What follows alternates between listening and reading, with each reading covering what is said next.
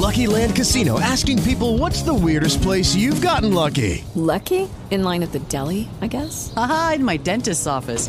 More than once, actually. Do I have to say? Yes, you do. In the car before my kids' PTA meeting. Really? Yes. Excuse me, what's the weirdest place you've gotten lucky? I never win and tell. Well, there you have it. You can get lucky anywhere, playing at LuckyLandSlots.com. Play for free right now. Are you feeling lucky? No purchase necessary. Void where prohibited by law. 18 plus. Terms and conditions apply. See website for details.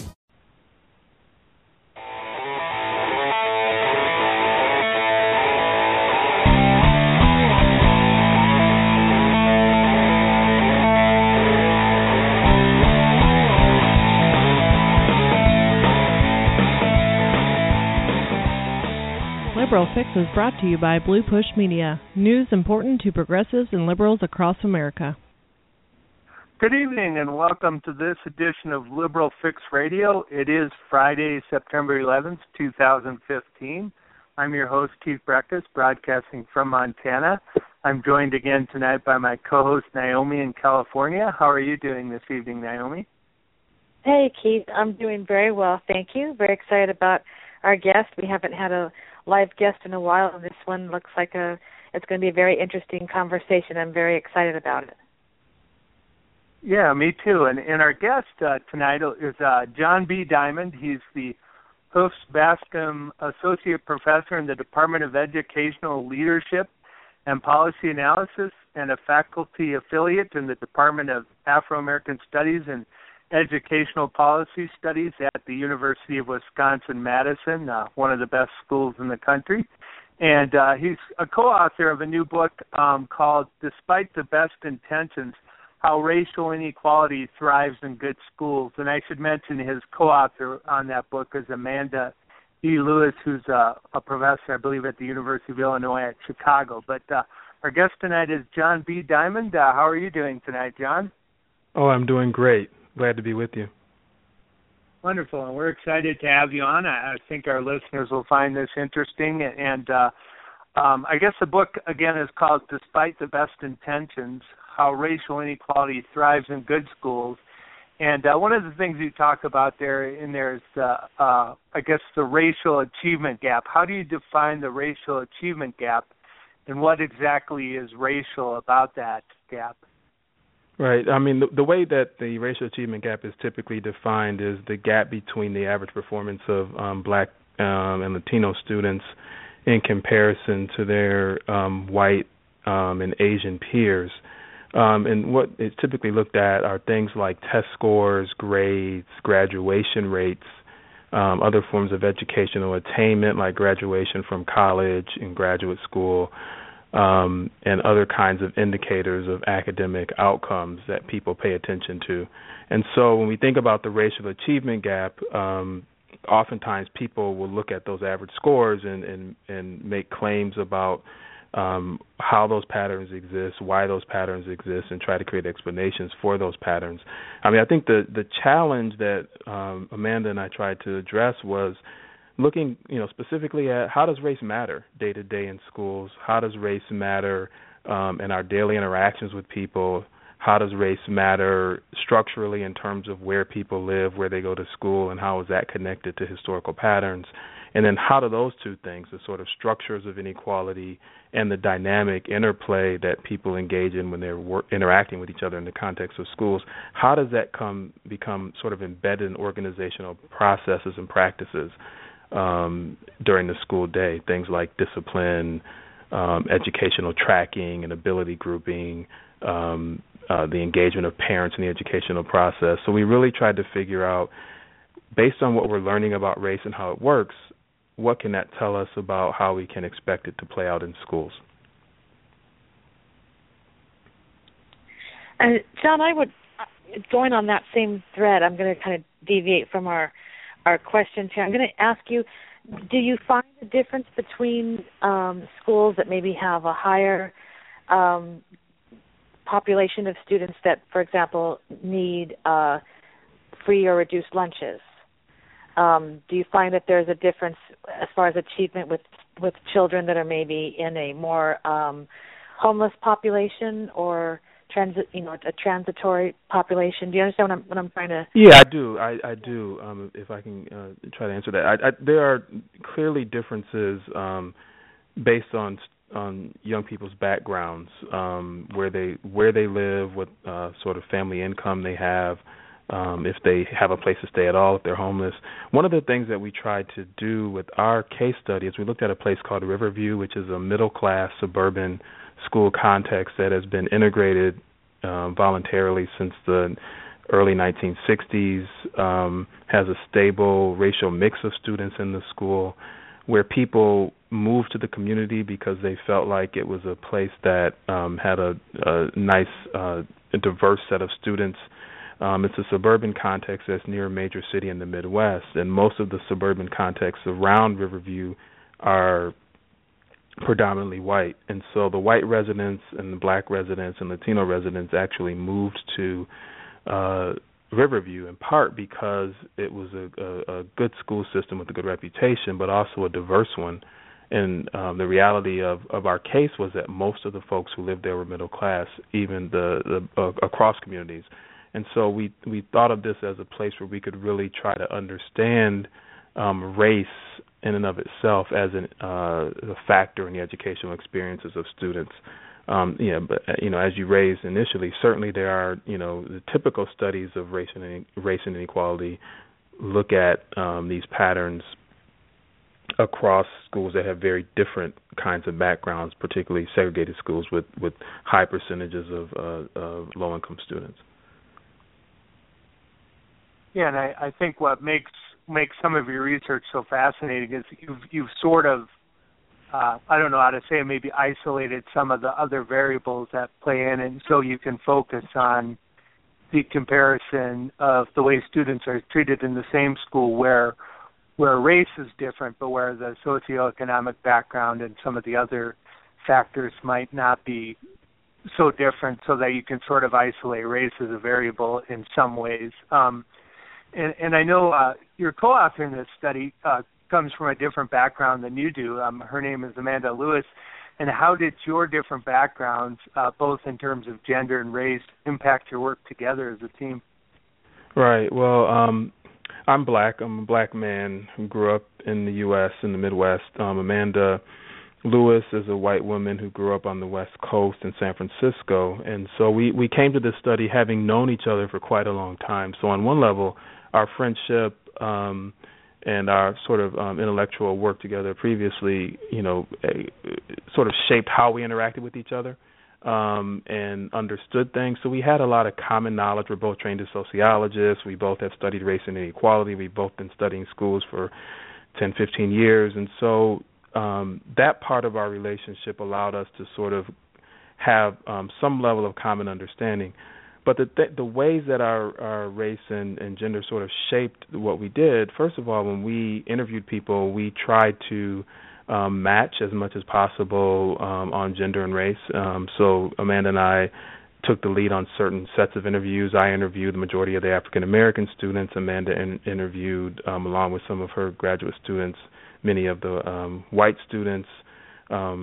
We matched around the parents who we interviewed. Amanda actually interviewed a number of the white parents, while I interviewed a number of the black parents. And in all, we interviewed 172 folks from the community. So we weren't necessarily always able to have a perfect match in that, but our race and gender allowed us to sort of interview people who would be as comfortable as possible talking with us. When you engage in research processes, a lot of times if there's a racial mismatch or a gender mismatch, that can shape the interaction that you have with the interviewer and the interviewee. So we were able to use our race and gender in that way. I think the other way that it impacted the way we work together is that there was some balancing involved. Our experiences have shaped how we see things. A lot of times we think about research as a completely objective process, and we do the research that we do as qualitative researchers. We're not striving for some false sense of objectivity. What we're striving for is to be aware of the subjective nature of our own potential interpretations, and we guard against that. And so we served as sort of a possible check against any potential biases that might have come into the research process as well. Well, John, you also talk about good intentions and bad outcomes and the space in between them. Can you talk to us about what you mean by that it's something that's filled by the daily interactions between school policy or racial ideology? Can you elaborate on that? Yeah, one of the things that I was saying before, we were trying to understand how everyday practice inside schools, the day-to-day interactions, as well as sort of the broader structural inequalities sort of manifest inside the context of the school. One way to think about that is to think about sort of the organizational processes or organizational routines that people engage in the context of a school. So if you can imagine a school or any organization, actually, when people come into the school building, there are routines that they engage in and the sort of morning rituals that happen in the school day, the Pledge of Allegiance or other things that people might engage in, teacher lunch breaks. But there are also other processes that we engage in, like discipline processes or tracking processes, that people have sort of a common sense understanding of how those things work in the context of schools, right? And there's a sort of basic understanding, for example, that discipline is fair because discipline processes are guided by sort of the idea that if you break a rule that is sort of stated in the school rule book and you're caught breaking that rule, that you are punished for breaking that rule and that you go through a process of punishment and then an outcome is sort of reached. But there are also ways that, there's this idea of a routine that we think about, but there's also how that routine is practiced. And what we argue is that it's the practice of the routine that actually matters. It's how people interact in the context of their daily engagement that really matters. And I can give one example if I'm not being too long-winded about this. If you think about employment, on one level, employment is pretty straightforward. You find people who need a job, you recruit them to apply for the job, and you give the job to the most qualified person. But we also know that race, for example, plays a role in who gets a job. You can take two resumes with the same qualifications and change the name on one resume to one that is traditionally associated with African Americans, and that person is less likely to get a call back. Or you can take people in the labor market and, as Diva Pager has done, have them go out, have field testers go out who are black, Latino, and white. The white person can identify themselves as someone who has a felony record, and the African-American Latino person with the exact same resume can identify themselves as people who have never had any criminal record, but the white person is still more likely to get a call back than the African-American Latino person, right? And so the idea that it's a fair process, the sort of idea of the routine is very different oftentimes from the practice of the routine. And we suggest that some of those same things happen in the context of schools because how people perceive each other, how whites often perceive African-American students shapes how they're treated in the context of the school. Yeah, and in that sense, too, like you say, there are 1,000 small, almost invisible ways that teachers convey to children whether or not they expect them to succeed. And what, in your mind, are some of the most prevalent, and how have you seen them meted out differently to children on the basis of race? Well, here's one example. School discipline, and I'll come back to the discipline piece before talking about the academic piece. School discipline policies and practices are not just about suspending or expelling people. They're also about letting people know who's a full citizen in the context of the school, helping students to feel sort of appreciated or not appreciated, and setting the boundaries around the kinds of behaviors that are acceptable or not acceptable. One of the things that was surprising to us on one level, but also came out clearly in interviews that we conducted with blacks, Latinos, and whites across the school context, and parents, teachers, and students, was that the rules were not enforced equally in the context of Riverview High School. What was clear, for example, clearly stated in the rule book was that during class periods, students were not to be in the hallways without a hall pass. What we found, though, when we talked to students, many of them white, as well as black and Latino, they said that white students were almost never stopped for not having a hall pass, whereas black students, particularly black males, were often stopped and asked to demonstrate that they had a hall pass.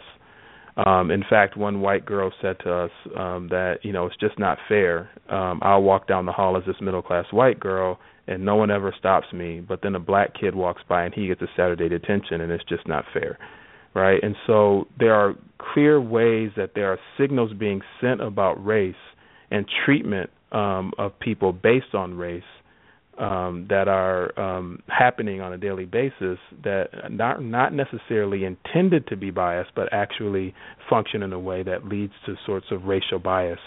Another example of that, if I may continue, is how students perceive expectations being communicated in the context of the school.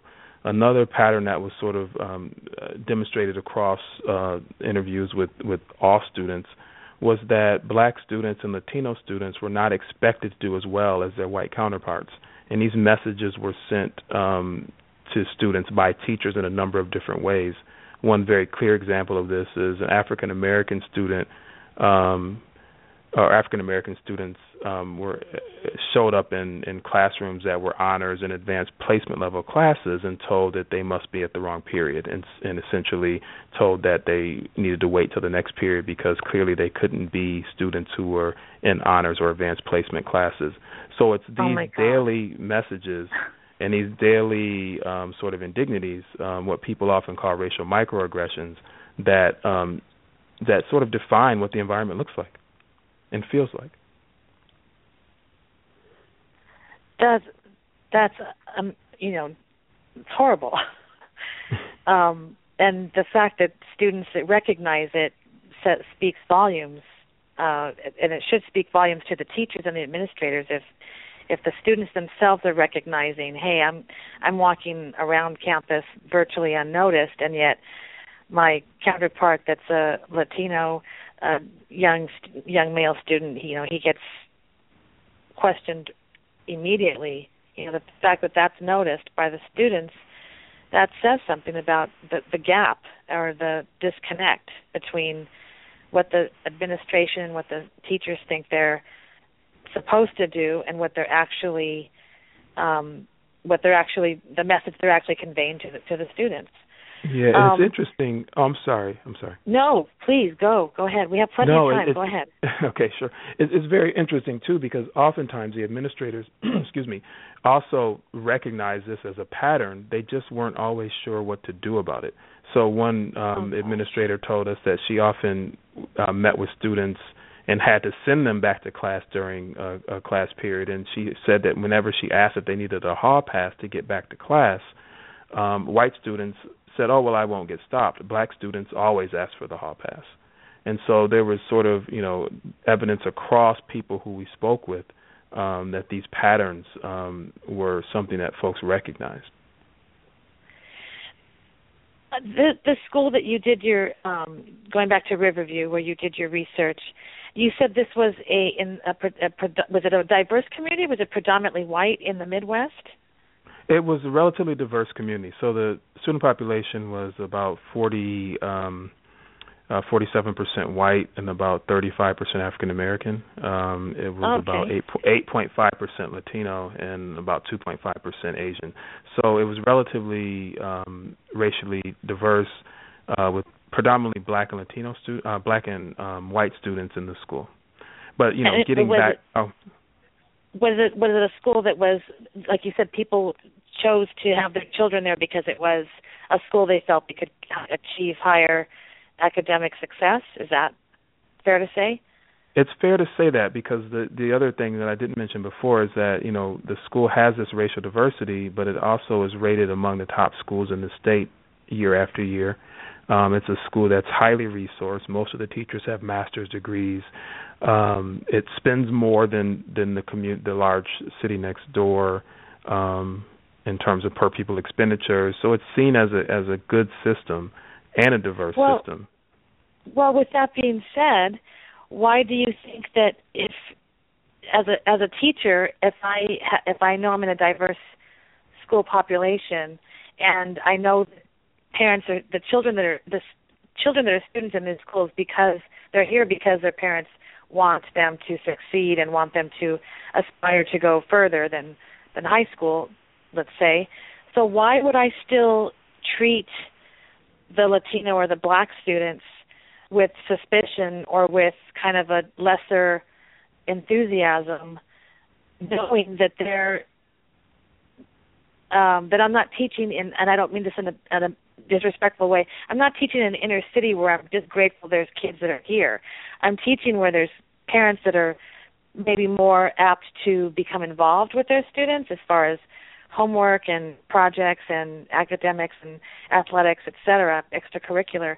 Do you understand what I'm trying to say? I mean, why is there still that thought process with teachers, when they should say, well, these kids are, they're great kids, they're top, the cream of the crop, they're here because they want to be here, their parents want them here. Let's not label them. They're just all students here together to be equal and to learn. Why do you think that there's still that stigma? Well, I think, the interesting thing is that it's part of the reason that the title of the book is Despite the Best Intentions is that we don't believe people have ill will or bad intentions as they're interacting with students. I think across education, most people don't go into education because they don't want students to succeed. They go into education enough, and they deal with sort of not being paid a great deal of money and dealing with particularly now the sort of anti-teacher sentiment that's out there. They go into education because they want to make a difference. And many of the teachers and most of the teachers here, I believe, and the administrators are very committed to racial justice and to racial equality. The challenge comes in because of the way that race permeates our social interactions and our social lives. There are ways that even people who espouse the best intentions and believe in racial equality still have racial bias seep into their daily interactions. And it's through a process that people have talked about as unconscious bias. When you have a society in which race is, consistently portrayed, and African Americans are consistently portrayed as unintelligent, their bodies are traditionally seen as criminal bodies with criminal intent. There's an association between blackness and violence. When all those things permeate what we see on television, what we see in the media, what we hear on news reports, and what gets perpetuated as our understanding of African Americans, particularly males, that shapes how people interact in the context of a school. At the same time, given that that intelligence and race have traditionally been intertwined in people's minds and in the ways that race is portrayed, the entire domain of school becomes a context in which the intellectual possibilities of African Americans and Latinos, to a certain extent, are also seen as less than those of whites. And so, even if one espouses the best intentions and believes deeply in equality, there are subtle ways that they communicate the belief that their black students may not do as well, ways that they communicate the idea that their black students might be doing something wrong, and ways, for example, that they communicate to African American parents that their involvement may not be as honored or desirable as the involvement of white parents. But I think a key part of it is that we're not suggesting that people are doing this intentionally. What we're suggesting is that many subtle processes over time accumulate into unequal outcomes or contribute to unequal outcomes.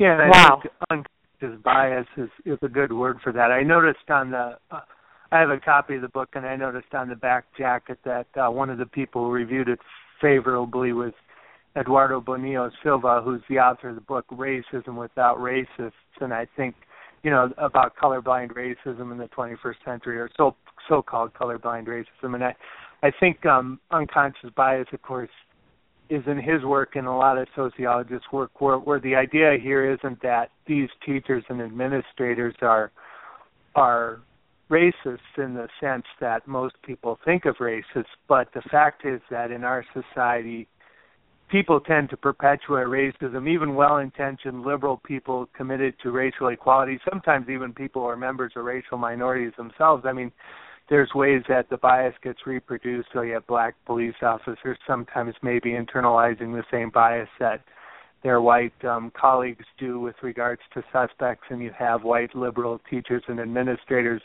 somewhat unaware of what they're doing, but they're committing processes or doing things that are replicating or perpetuating racism, even though they may not be consciously doing that and may have no desire to do that. And I think that's why it's important that, like you mentioned, the book is about how racial inequality thrives in good schools. I think a lot of people realize that there's inequality in bad schools, maybe where people aren't even committed to racial justice. But I think the important thing that your research finds is that even where people have the best intentions, we're falling short of what we could be doing, or what hopefully would be closer to what we need to be doing. Right. And I do want to go back and clarify very quickly. I do not in any way mean to infer that the school of Riverview where you did your research is a school that has a lot of people with racial problems. I'm not trying to imply that at all. This happens everywhere. I just was curious about that specific school. But I thank you for explaining that. It's very, very eye-opening for me. John, please tell us, why is there still the notion around that black students are not committed to education? Why does that persist? How did your research find that the educational aspirations of black students, they're actually higher than their white peers, but why do we still have that notion that black students are maybe quote unquote lazy or don't want to go on to higher education? They're more likely inclined to take a minimum wage job, or maybe a job that would be a trade like a plumber or mechanic, something like that. Why do we still have that? Right. I mean, I think that, it goes back to the ways and the reasons that racial ideologies were constructed. So race really is tied to a system of justification, essentially, for exploitation. So if you wanted to have a system of slavery, you needed to have an ideology, a racial ideology that supported it. And that racial ideology was that African Americans were not civilized, African Americans had to be dehumanized, and that racial ideology at the core of how race has been defined, it's been defined as a hierarchy in which whites are superior and African Americans are inferior, and that was tied to intellectual capabilities. It was tied to essentially being considered less than human. And so part of the challenge is that when we think about contemporary context, the idea that African Americans aren't invested in education, are lazy, are not committed to doing the things that it requires to be a part of society sort of has been perpetuated over time. Now, of course, you just keep talked about this idea that Eduardo Bonilla Silva talks about. There's always been a shift in how racial ideology gets presented. So when you move from slavery to Jim Crow, you had a shift in the racial ideology. When you moved to Jim Crow to the post-civil rights era, you had another shift in racial ideology. And the racial ideology in the contemporary context has shifted from one of sort of biological inferiority to one of cultural inferiority, right? And so what we get is what Eduardo Bonilla Silva calls the sort of biologization of culture. In other words, turning sort of cultural inequality or cultural inferiority into essentially the same thing that biological inferiority represents. So that's a long-winded response to say that what often happens is that people suggest that black students aren't invested in education because of their culture in the same way that they said black students couldn't achieve academically because of their biology. And it resonates so well with this dominant ideology that it becomes sort of part of how we understand the world, the racial stories that we tell ourselves. The unfortunate reality is that when people believe that, they're less likely to invest in the education of black students because, of course, black students aren't doing well. The argument goes because they're not invested, because their parents aren't invested, because there's sort of a cultural deprivation or limitation within the community. The irony is, I'm sorry, go ahead. Well, I was just going to give you a quick, I was going to jump in with a quick little example. On the other side of the coin, growing up in a Mexican-American family, my parents are first-generation Americans, and they were both born during the Depression with large families. My mom was one of 7, my dad was one of 9. And by the time my dad was the last one, so by the time my dad came around to going to school, it wasn't common. He was the only one that actually graduated from high school. His brothers and sisters worked to help, put food on the table. Right. And so it wasn't expected. He was in a very small town in New Mexico. The town, quote unquote, was run or owned by the white company, the Kennecott Copper Mine Corporation. So if your parents had a job with the mine, you were in because you worked for the company, and the company provided your housing. The company owned the hospital. The company owned the stores, the schools, etc. So my point being that a lot of the teachers, and there weren't any Mexican American teachers with the high school my parents went to in the same town. My parents weren't expected to achieve anything. They were, my mom was probably just going to go and work in a restaurant or whatever. My father was not expected to do anything, but maybe just be a mechanic or work in the fields, or he wasn't expected to do anything.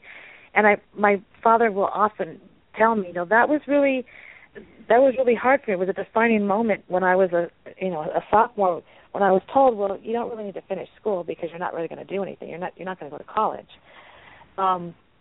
So anyway, long story short, I hear those stories, and it's kind of resonating with what you're saying with, both of my parents, especially my mom, to graduate from high school from a Mexican American family, she was the only one. But she was in the middle of 7. My dad was the last of 9, but they did graduate from high school. They both entered the service, and my father did go to college when he was in his 40s. He went and actually got a degree in Latin American studies, Latino studies. But he does say, he does remember that hurtful feeling when teachers would tell him, you're not going to do anything. You really don't need to go on to college. You're not. Why are you trying out, for these things, or why are you doing this? You're a Mexican. You're not going to do anything. So it happens. It's cyclical. It was in the 30s. Now we're talking about today with African American students. It's awful. It's awful that it exists like that. Yeah, and it's really. It's the perseverance that it requires to overcome those roadblocks and those obstacles. It's the fact that your dad and others have this extra burden to carry in order to achieve what is in some ways laid out in front of other people as sort of just an assumed path. It demonstrates both the sort of ways in which people are kept away from opportunity, and also the ways that people persevere and are resilient to reach those opportunities. And that's fascinating. What if he had a teacher that did mentor him and say, "Wow, I see something in you, and I want to help you. I want to give you the opportunities." And he didn't have anyone. He just was like, "I have to do this. I need to do this." And there's a lot of students out there today that are the same way. They go without mentors. They go without someone saying, "I believe in you. You can do this." And they, like you said, they just persevere. Good for them. Right. That they do it in spite of the obstacles that you've explained. Right. And I think the interesting thing, and the thing that adds insult to injury essentially is what winds up happening in these sort of narratives about cultural deprivation and lack of investment is that, and in spite of all that desire for educational achievement that we see, and despite all of the hopes and dreams of parents around education, the story that gets told in the case that you're talking about is a story of, the Mexican Americans don't care about education because they didn't graduate from high school, right? So the roadblocks are all there, but the narrative that gets told is a victim-blaming narrative, essentially, that says, this didn't happen because of the community itself, not because of the structural inequalities and the roadblocks we put in the way, which is, sort of the cruel trick of that kind of ideology. Wow. I guess I'm sorry, Keith. Go ahead. No, I was just going to say the other irony is that what we found when we sort of surveyed students, we surveyed 15 school districts, about 25,000 students, is that black students actually have higher educational aspirations, have more positive peer pressure, less negative peer pressure, and want to go further in school than their white counterparts. And so even the sort of idea that black students in our study were less invested in education isn't supported by the evidence. So it just adds, sort of, and we're not alone in this. There are a number of studies. The preponderance of the evidence sort of supports a lack of oppositional culture among black students. It's almost like the whole climate change debate, where almost all the evidence supports one argument, but there's still a support for the side that doesn't have the empirical evidence to support it. That alone, I think a lot of people would find surprising in that, but I don't particularly, just because like you, I'm a sociologist, but I mean, I think most people would probably buy into the myth of African American students being less achievement motivated, and that's unfortunate because it becomes sort of a self-perpetuating ideology that doesn't match with the empirical evidence, but it doesn't tend to matter because the myth is more powerful than the reality for most people in terms of what their perception is. One thing I was going to mention, if you've just joined us, our guest is John B. Diamond, and he's talking about his book co-authored with Amanda Lewis called Despite the Best Intentions, How Racial Inequality Thrives in Good Schools. I was going to mention briefly that next week on Liberal Fix, our guest will be James Kilgore, who's the author of Understanding Mass Incarceration, A People's Guide to the Key Civil Rights Struggle of Our Time. We're a little past the hour, and I want to get back into the discussion a little bit of culture, which I'll ask a question about. But Naomi, did you also want to tell our listeners where they can find us on social media briefly? Oh, sure. You can find us at www.liberalfix.com, and if you go there, you can find all of our shows. You'll find this one after tonight. All of our shows are archived. We've had some awesome guests, including our guest tonight. You can also find us on Facebook. Just type in Liberal Fix in the search engine. We're also on Twitter. You can follow Keith, who writes. He's a full-time writer for Politicus USA. He's on Twitter at Keith Breckus. So follow his articles, and you can also find us on, oh my gosh, I'm drawing a blank. I said the website. I'm so involved with this conversation. Yes, we have our website, Twitter, and then you can also follow Keith. But yeah, let's get back to our guest. I'm so I wanted to continue a little on cultural styles with and just some buzzwords. Khakis, cornrows, Abercrombie and Fitch, low-hung baggy pants. Those are cultural styles, very different cultural styles. Though anything but equal in the eyes of school officials. What role does presentation, for example, clothing, hair, language, play in the expectations teachers have for students, as well as how they actually treat those students? Yeah, we found this to be, not unexpected, but actually pretty powerful, that, students come into schools. And one of the things that adolescents are doing, and I should mention that we were focused primarily on high school students, one of the things that adolescents are doing is trying to find their identity. They're trying to find groups of people they can hang out with. They're trying to express themselves in terms of their hairstyles and their clothing styles, and they're trying to find acceptance among their peer group, perhaps even more so than teachers and administrators. But one of the things that we found is that clothing was very racially coded in the school. It was coded around race and social class. And so one of the things that emerged from our interviews with folks in the school is that there were certain styles that were looked down upon, and those tended to be the styles associated with African Americans.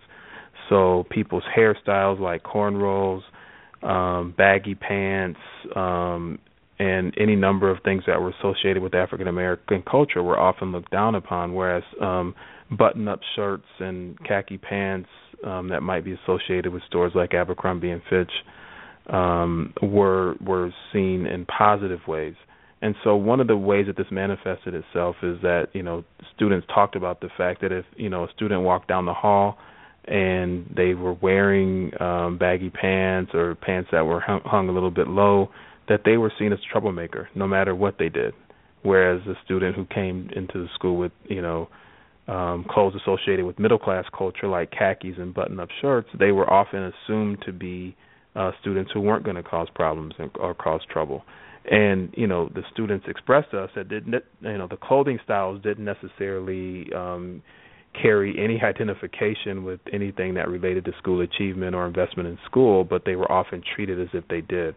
And the implications were that black students and Latino students often felt that they had to make a sacrifice and make a choice.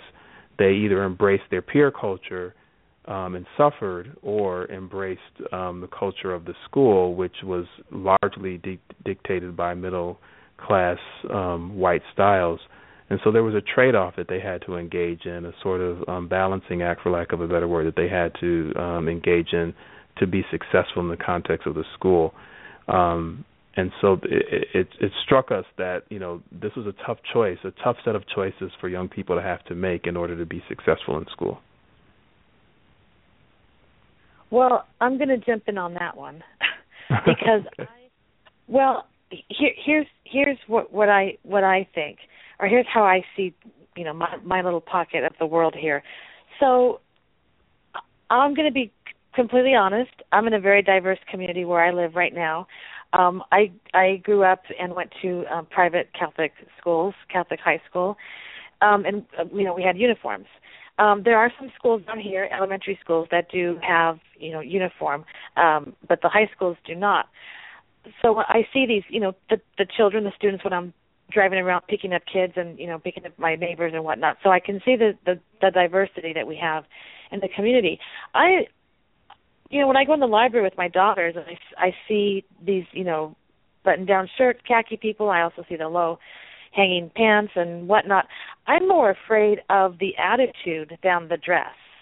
If I hear someone talking disrespectfully, I don't automatically turn and go, oh, they must be wearing cornrows and, gang-affiliated clothing.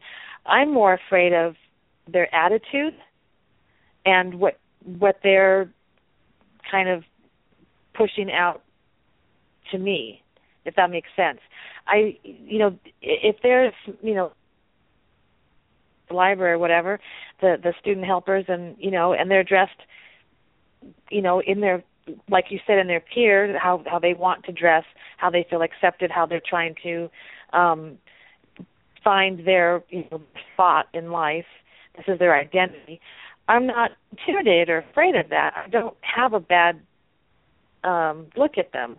It's more, to me, it hits me with their body language and their attitude, their verbal, how they articulate themselves. That's more scary to me than the hair and the some clothing. of that might be cultural styles. When you get into language, what some people might perceive as attitude might be just different cultural styles. I don't mean that's what you're referring to, but I mean sometimes people, I think, can sort of conflate those things and say, well, that person has an attitude because they're not, talking the King's English or saying yes, ma'am, yes, sir, or something.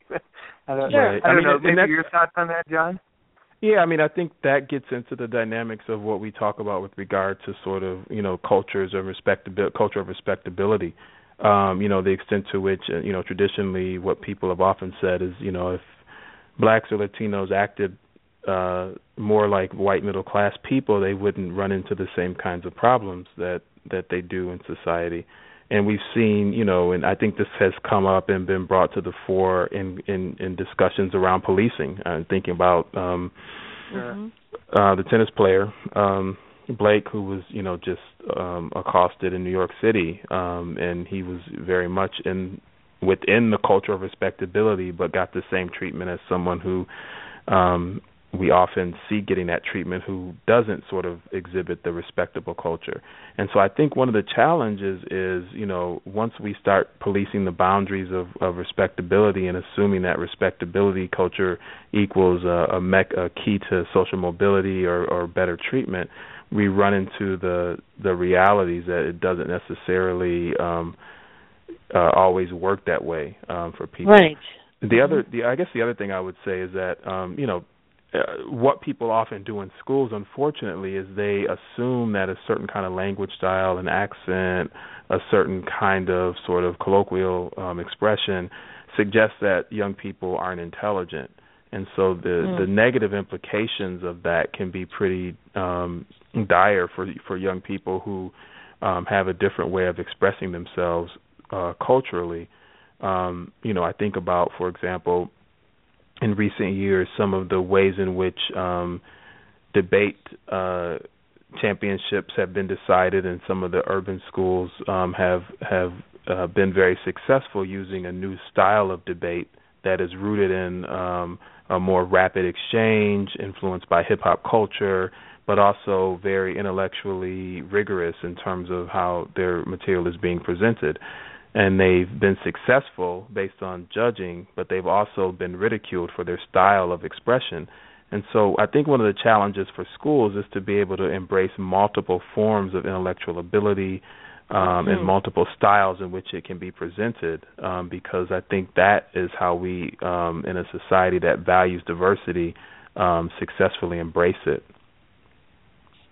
Well, I think you just answered my question to you about, what do we do as far as, parents, teachers, administration as a village? What do we do to get that gap narrowed about racial diversity and racial equality in our schools? And I think you just hit the nail on the head. We have to embrace, just as teachers say, well, we want to teach to the students' learning style. We want to, if they're more of a visual learner, we want to get that for them. If they're more of an audio learner, we want to help them that way. We should also embrace that there's different cultures and different, I don't like that saying really, but it is. There's different ways to skin a cat. There's different ways to teach, right. And there's also different ways that children learn based on their culture. It doesn't have to be a negative.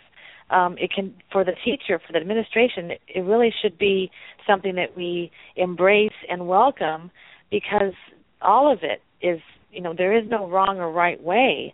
When it comes to culture, it is, you have your traditions, you have your background, and what your parents and your if you want to say your race brings to the table.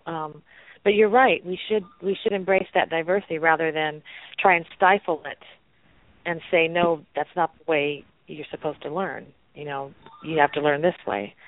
Right. So go ahead, Keith. I'm sorry. I know we could go for 2 hours with you. We have to have you back. Or I'll just call you later. Okay. Sorry, Keith, go ahead. One thing I did, just on the cultural style thing, one thing I found interesting is, of course, my background is different than both of yours, being that I grew up in a mostly homogenous white community of relative class privilege. You were middle class. You were a townie. Yeah, absolutely, I was. Say it.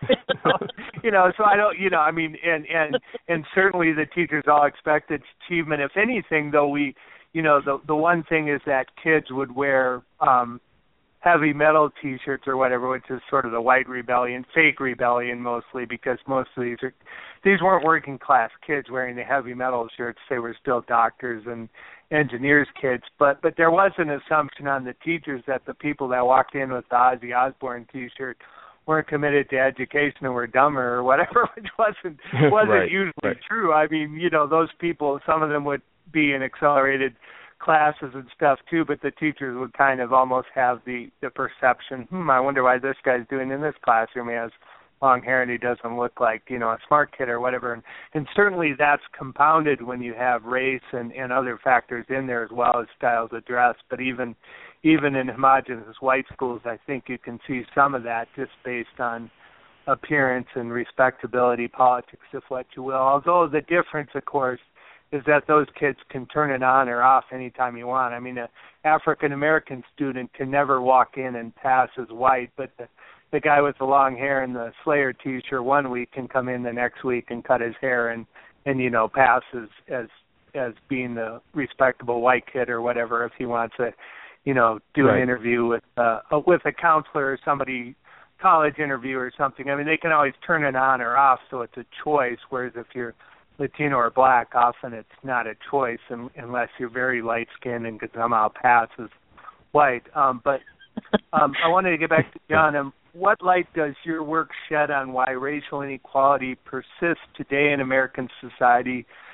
more generally, even when so many of the historic mechanisms supporting segregation have been eliminated or at least theoretically outlawed? Yeah, I mean, I think one of the ways that our work sort of sheds light on these processes and these racial processes is to sort of elaborate and give concrete examples of the ways in which, the sort of post-civil rights era racism or racism without racist sort of manifests itself. So the ways that race permeates our thinking about people, we have to recognize that one of the first things we notice about people when they walk through the door is their race. We also notice their gender or sex as they walk through the door as well. But race is one of the first things we recognize, and the racial baggage that we associate with people is a powerful influence on how we interact with them. And to recognize that is also to recognize that much of what we notice and much of what we assume functions at a subconscious or unconscious level. So you can be very invested in racial equity, as I said before, and still engage in practices that undermine racial equality. And so in many ways, the sort of daily interactions and the assumptions that we make, particularly in a domain that's about intelligence and about demonstrating that intelligence, sort of gets undermined by those assumptions. The other thing I would say is that a lot of the historic mechanisms that are outlawed have not been eliminated. And, as you sort of made that distinction, I think it's important. In terms of residential segregation, we still have a very segregated society. Here in Wisconsin and in Illinois, where I live, there are really stark examples of segregation in Milwaukee, in Chicago, in Gary, Indiana, in Madison, Wisconsin. That segregation is still functioning, is still keeping people separated from each other, and still shaping the possibilities for interaction. So I think some of the sort of old-fashioned racism still exists, as we've seen during the Obama administration and the ways that things have been sort of demonstrated around policing. And they also function even in places where we don't expect to see them in the sort of dynamics of daily interaction. I'm going to go real quick with the time that we have left, John. I'm going to ask you: Do you see from your wonderful research, do you see light somewhere? Even though, do you see the next generation, the students that you observed, the student that said, I can walk through the hallways and not get stopped, but my friend does? Do you see light on that generation, that maybe they're a little bit more in tune with diversity and how to embrace it and work with it instead of trying to push it to the side? I'm a pretty optimistic person, and one of the things that I see is a generation of people who have grown up believing in racial equality and having that be something that is sort of largely the acceptable way of thinking about race. And I think many of the people we talk to, many of the young people we talk to, also recognize the racial inequality and felt compelled to try to do something about it. Many of the people in the school that we studied, and many schools around the country that we've spoken with, are also invested in making a difference and making a change, and were, in fact, open to us coming in, invited us in to study their school so that we could help them think about some of these problems. And so I'm heartened by the fact that people who go into education tend to be deeply invested in creating more equitable societies, a society that functions to bring people together rather than tear them apart, prepare people for democratic participation and civic engagement. And so I'm excited about the possibilities while I'm still clear about what some of the limitations are. And if I could say a little bit about some of the work I'm doing in Madison now with the Madison Public Schools. We're working with UW and the Madison Public Schools in a partnership called Forward Madison, where we're linking the research and knowledge base at the university with the practice-based research, practice-based knowledge in the school system to try to create more equitable schools there in Madison. And so we're working on issues of teacher induction processes and coaching around racial equity, principal induction and coaching processes, as well as professional development practices that focus specifically on equity based issues and racial justice. And what I've found is that the teachers, the principals who I've spoken with are deeply committed to making a difference. They don't always know exactly what steps to take, right. but they're working really hard to make a difference every day. And so one of the things that makes me optimistic is being able to work with educators around the country and in my local community who are doing great things and plan to do even better things as they continue to work. Wow. Well, tell us, John, please give a shout to where we can go get more information, your website, or if you're on Facebook or Twitter, or where can people find more information on you? Well, we have, you can go to the University of Wisconsin-Madison School of Education. I'm in the Department of Education Leadership and Policy Analysis. I'm also can be contacted of our book website, Despite the Best Intentions, is also live and available. Very good. Well, I'll try to link. Go ahead. I was just going to say you have such a calm and soothing demeanor with such a fancy pants title, but you have such a calming effect. It must be the sociologist that you and Keith have such soothing and calming effects on me. But I really enjoyed speaking with you. Thank you so much. I'll turn it over to Keith, but thank you for being with us, and we would love to have you back. We must have you back for an update. This was something that it hits every corner of America. We all need to embrace diversity and be happy that we're in a diverse community and not push it to the side and force people into pigeonholes. We need to get more of your thought and more of your research out there. So definitely we'll push the book on our website. Well, thank you so much. Thank you, Naomi. Yeah, and that's what I was going to say. We'll put up some links to his to the book and other stuff there so people can find it. I think a lot of our listeners will find this interview very compelling because I think it fits in with what a lot of people that follow our show are interested in. We really haven't quite had a guest like this talk about inequality in the schools, particularly at the level of the good schools, which I think is really I don't know. To me, it's really interesting, and so maybe I'm foolish to think everybody else will be as interested, but since both of us are, maybe that's a good sign that I think people will. I think there's a lot to learn from this, and I hope people buy the book. I hope educators buy it and read it, but I hope parents and just regular people do as well, because I think there's a lot of great information there, and I thought the interview was just outstanding.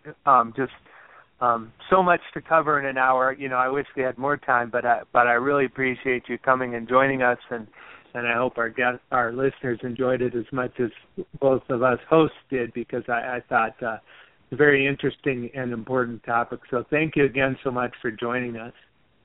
Thank you very much. I really enjoyed it. Thank you. And for everybody listening, we'll be here again next week, same time, Friday night at 10 p.m. Eastern Time. And so once again, thank you for tuning in and listening. Again, our guest was John Diamond, and on behalf of our guest and myself and Naomi, we want to wish everybody a wonderful weekend, and we'll catch you next time. Be kind to your neighbor, and if you go anywhere, drive safe.